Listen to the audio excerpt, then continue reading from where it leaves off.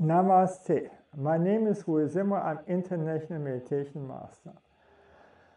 Today I want to speak about is being successful really meaningful? And this is really provocative, what I have to say right now. Is it really to live your full potential? Is it really a must to become happy and fulfilled? I ask you,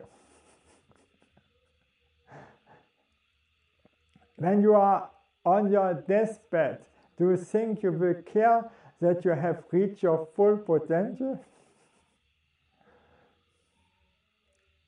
Sorry for that. After 75 years of research from Harvard University, the happiest and healthiest people and who had the longest life were the people who had a loving relationship. And the worst case for happiness, health and longevity were the most successful people.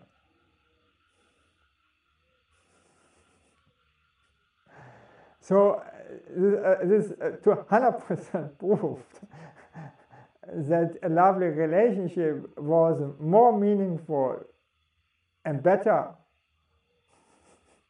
for most people than success. In any case, or in every case.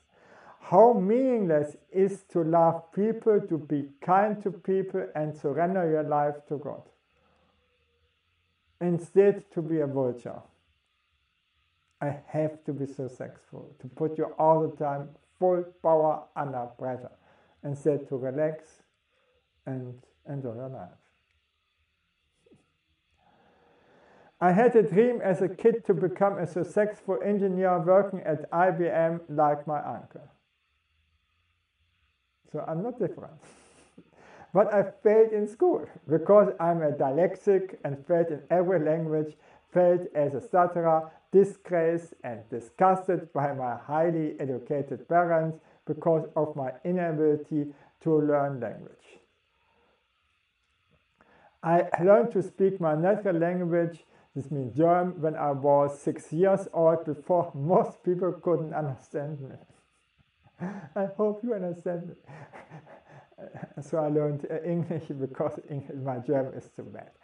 Okay, so what? I became that engineer that designed a navigation system of a satellite. But it was not important to me anymore. Through too much stress and wrong treatment by an emergency doctor, I died. When I was coming back, I knew that I was entirely wrong. I suffered for success and all this crap. I made the commitment that my life should be the sum of happiness.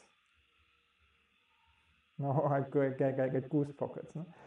My inner journey started. My childhood was hell, so it was not possible to open my heart to love. I was a worst case in every spiritual and spiritual group. Even worse, I was an atheist.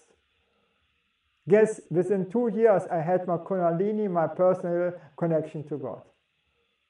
Then I was over 10 years in meditation retreats, and I need only to repeat the name of the Lord to become blissful or to rise up my energy to my heart chakra. And that everybody can learn and can do. By connection to Allah and Ali gave Nusrat Fateh Ali Khan the greatest Sufi of all time. I faced so many times the death and had 3 near-death experiences. 2 times a doctor killed me and the Lord saved me. My entire body was paralyzed, no chance anymore, and the Lord saved me. I got in Brasilia attacked by 5 big strong guys with a pistol. 2 minutes later they ran for their life because Goddess Kali gave me the power to overwhelm them all.